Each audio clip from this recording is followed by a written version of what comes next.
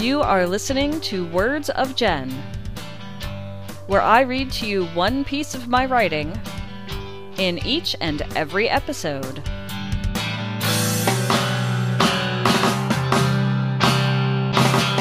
This is Jen, and you are listening to Words of Jen, episode number 39. And today I'm going to read you a piece of my writing that I wrote yesterday, early in the morning.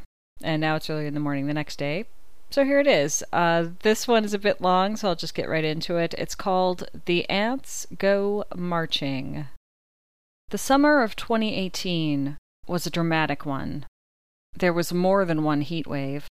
It seemed like at least half of California was either on fire at any given time, or extinguished, or on fire again. Organizations that keep track of air quality posted warnings on social media strongly encouraging people to stay indoors when the smoke got bad. Some of this happened around the time the second pollen season of the year started up. As someone whose chronic illnesses include allergies and other autoimmune diseases, I was pretty much stuck indoors for a while. It was then that the ants decided to invade. I noticed the ants when I walked down the hallway toward the room with the TV and our cockatiels. A line of little black ants was coming in the back door and heading straight into the bathroom, which was located almost exactly across the hallway. Some of them had started exploring the TV room. My husband, Sean, who was watching TV, was unaware of the ants. He's legally blind, and the tiny black ants, most of whom were crossing a decorative concrete floor that was black and dark gray, were invisible to him. I had no idea what the ants wanted, and they didn't seem to either. One thing was clear, they didn't want the kibble that our cockatiels fling all over the floor. This was unsurprising. When we first switched the cockatiels from seed to kibble, they didn't want it either. The ants would bump into a kibble, stop and consider it, and then go right around it. We did not have any ant poison. So I did what I could with what was at hand. It turns out that ants die pretty quickly if you spray them with a blue-colored liquid glass cleaner. There's ammonia in it. Spray that on ants, and they start moving really slow, then curl up and die, and get stuck to the floor. I figured that would hold off the tiny invading army for a while, which gave me time to power clean the TV room. The first thing I did was sweep the floor. I found one round, bright green M&M that had rolled underneath one of Sean's guitars. The ants had not discovered it yet, but I suspected that this was what they were after. It ended up in the kitchen trash can, which has a lid and a texture that would be difficult, if not impossible, for ants to climb. This led to a scorched earth-style cleaning, which involved moving furniture, more sweeping, and much effort with a steam mop. My hope was this would destroy whatever chemical trails the ants had created, and leave them with no idea where to go. Ideally, they would conclude there was no food here and go back outside. One could hope. I sprayed some more glass cleaner on the remaining ants I found, and called that good enough. I was exhausted, and super allergic, and probably shouldn't have decided to expose myself to that much dust when there was so much smoke in the air. For good measure, I sprayed a small puddle of glass cleaner by the back door where the ants had come in. Very few ants trickled in the next day. I had successfully quelled the ant invasion. The day after that, I learned that ants will come back to pick up their dead. A quick internet search revealed that dead ants release some kind of chemical or hormone or whatever when they die. It smells like death, and alerts the rest of the ants to the location of their corpse. There was now a line of tiny, black, Borg-like creatures carrying out the bodies of the dead ants they scraped off the floor. Some were carrying pieces of dead ants. They weren't collecting the dead out of sympathy or mourning, or a no ant left behind mentality.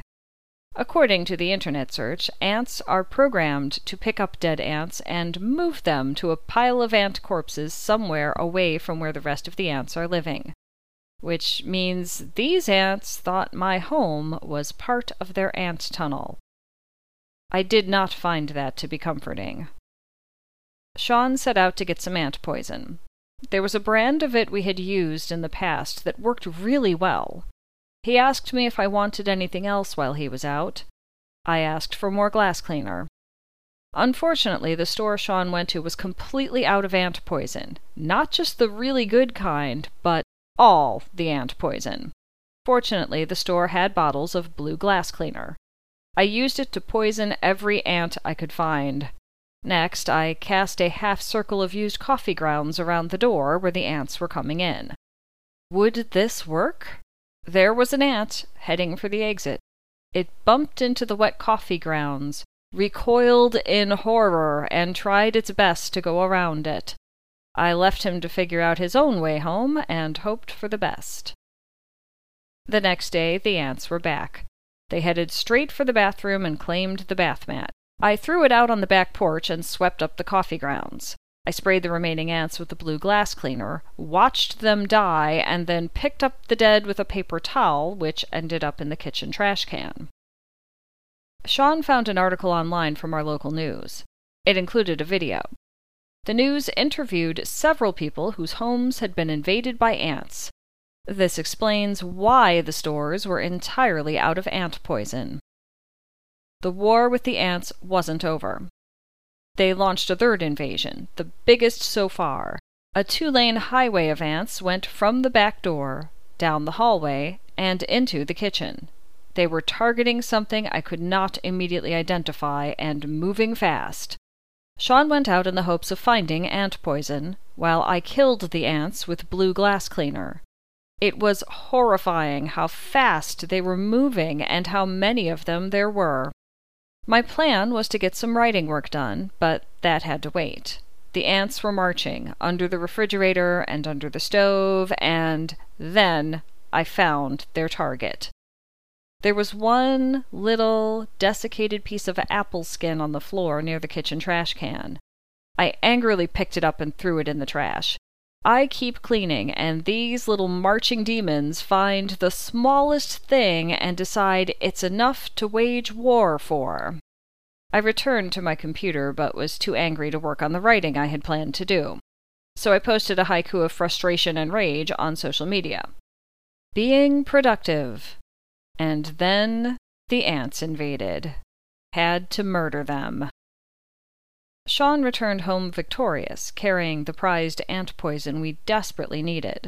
These were little plastic squares with a raised part on top that had little openings for ants to come in and get the bait. We put one by the back door where the ants were coming in, and one in the kitchen under the refrigerator. I figured that the ants who were coming down the hallway and turning at that corner would head right into the ant poison. A tiny spider decided to become my ally. He built a nearly invisible, delicate web on the wall and across the floor of the ant highway. I could see 3 or 4 round, black, wiggling ants that the tiny spider had captured. Over the next day or so, there was a noticeable reduction of ants. We waited, and left the ant bait on the floor. The result was a few peaceful days with no ants. They were gone. Believing the war with the ants was over, we threw out the ant bait. Why? We have cockatiels who like to come out of their cage from time to time. Most of them stay on the top of it, but some go down the hallway and get curious and poke at the things they find. A few days ago, I was up until the wee hours of the morning trying to get some writing done. Around 2 a.m., I walked into the bathroom and found a ton of ants crawling around the sink and across the counter. I ran to get the blue glass cleaner from under the kitchen sink. On the way out, I came face to face with a medium-sized spider who was sitting on the open door frame, doing nothing. "Well, you're not doing your job now, are you?" I complained at the lazy spider. I let Sean know we had more ants. He told me that there were 2 more ant baits, which I found and carried with me. The lazy spider had disappeared while I was gone. So now I'm power cleaning the bathroom, spraying Windex like a gunslinger, and intentionally removing the dead from where they lie. A second cleaning product was deployed like napalm all over the bathroom sink in the hopes of deterring the ants that seemed to be coming out of the drain. I scoured and scrubbed the sink, the toilet, and part of the wall that the ants had climbed to get up to or down from the sink. The shower did not need to be cleaned, as it was left in a half-finished state. We hired a guy to replace the toilet, which was broken beyond repair due to how old it was, removed the bathtub that came with stains I could never get out, and build a shower. He did an excellent job, but suggested someone else to do the tile work. We ran out of money for that project, which was okay because we have a second bathroom. The point of this is that the edge of the still under construction shower has treated wood going across it. The ants do not like it at all, and turned back around when they found it. Time goes by, and I find myself alternating between killing the ants that come out of the sink and the ones that are crossing the bathroom floor. Slowly, their numbers start to diminish. Fewer ants were trickling in. Every so often, I pushed the ant bait that I put down in the middle of the bathroom floor, and in front of the incoming ants, a little bit farther back. I wash my hands and leave a pile of soap bubbles in the bottom of the sink, hoping the ants won't want to cross it. I spray a few more floor ants and push the ant bait a little bit farther, gaining ground. I know the ants are looking for food, but feel no remorse or guilt for murdering them. In the backyard, we have an amazingly abundant lemon tree that constantly produces lemons. When I go to pick up the dropped lemons, I have to flick the ants off of them before I can take the lemons inside. There is a wonderful, natural, endless supply of sugar out there, and yet they chose to invade my home. I select a line in the decorative concrete tile floor and choose it as a border.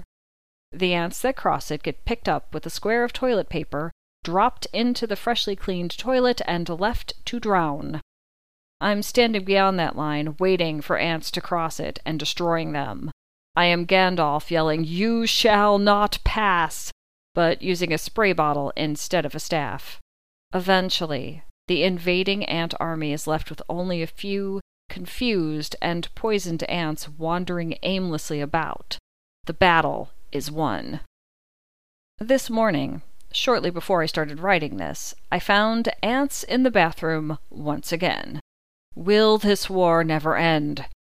I strategically moved the ant bait that was already in the bathroom to a spot that interrupts the slow trail of incoming ants. The other ant bait was still by the back door, where the ants stubbornly and stupidly keep coming in. When I was at my acupuncturist appointment the other day, I told her about the ant invasion. She suggested I sprinkle some cinnamon around where the ants were coming in. Ants hate cinnamon, and all it takes is just a little bit to deter them. So I tried it. There was nothing to lose except a little bit of cinnamon. The ants had learned to avoid the ant bait and had been going around it or underneath it. To my surprise, the cinnamon seemed to work. No more ants came in. I periodically swept the few ants that remained and who couldn't figure out how to get outside right out the back door. Then I'd check them again later and sweep a few more back outside. One time a small spider was rushing to get in the open door, but changed his mind as I swept the ants out. I'm hoping he's hungry. The scent of cinnamon is now wafting through my home. Victory smells like pumpkin pie. And that brings us to the end of this little piece of writing called The Ants Are Marching. If you enjoyed listening to me read this piece of my writing, you can find more on bookofjen.net.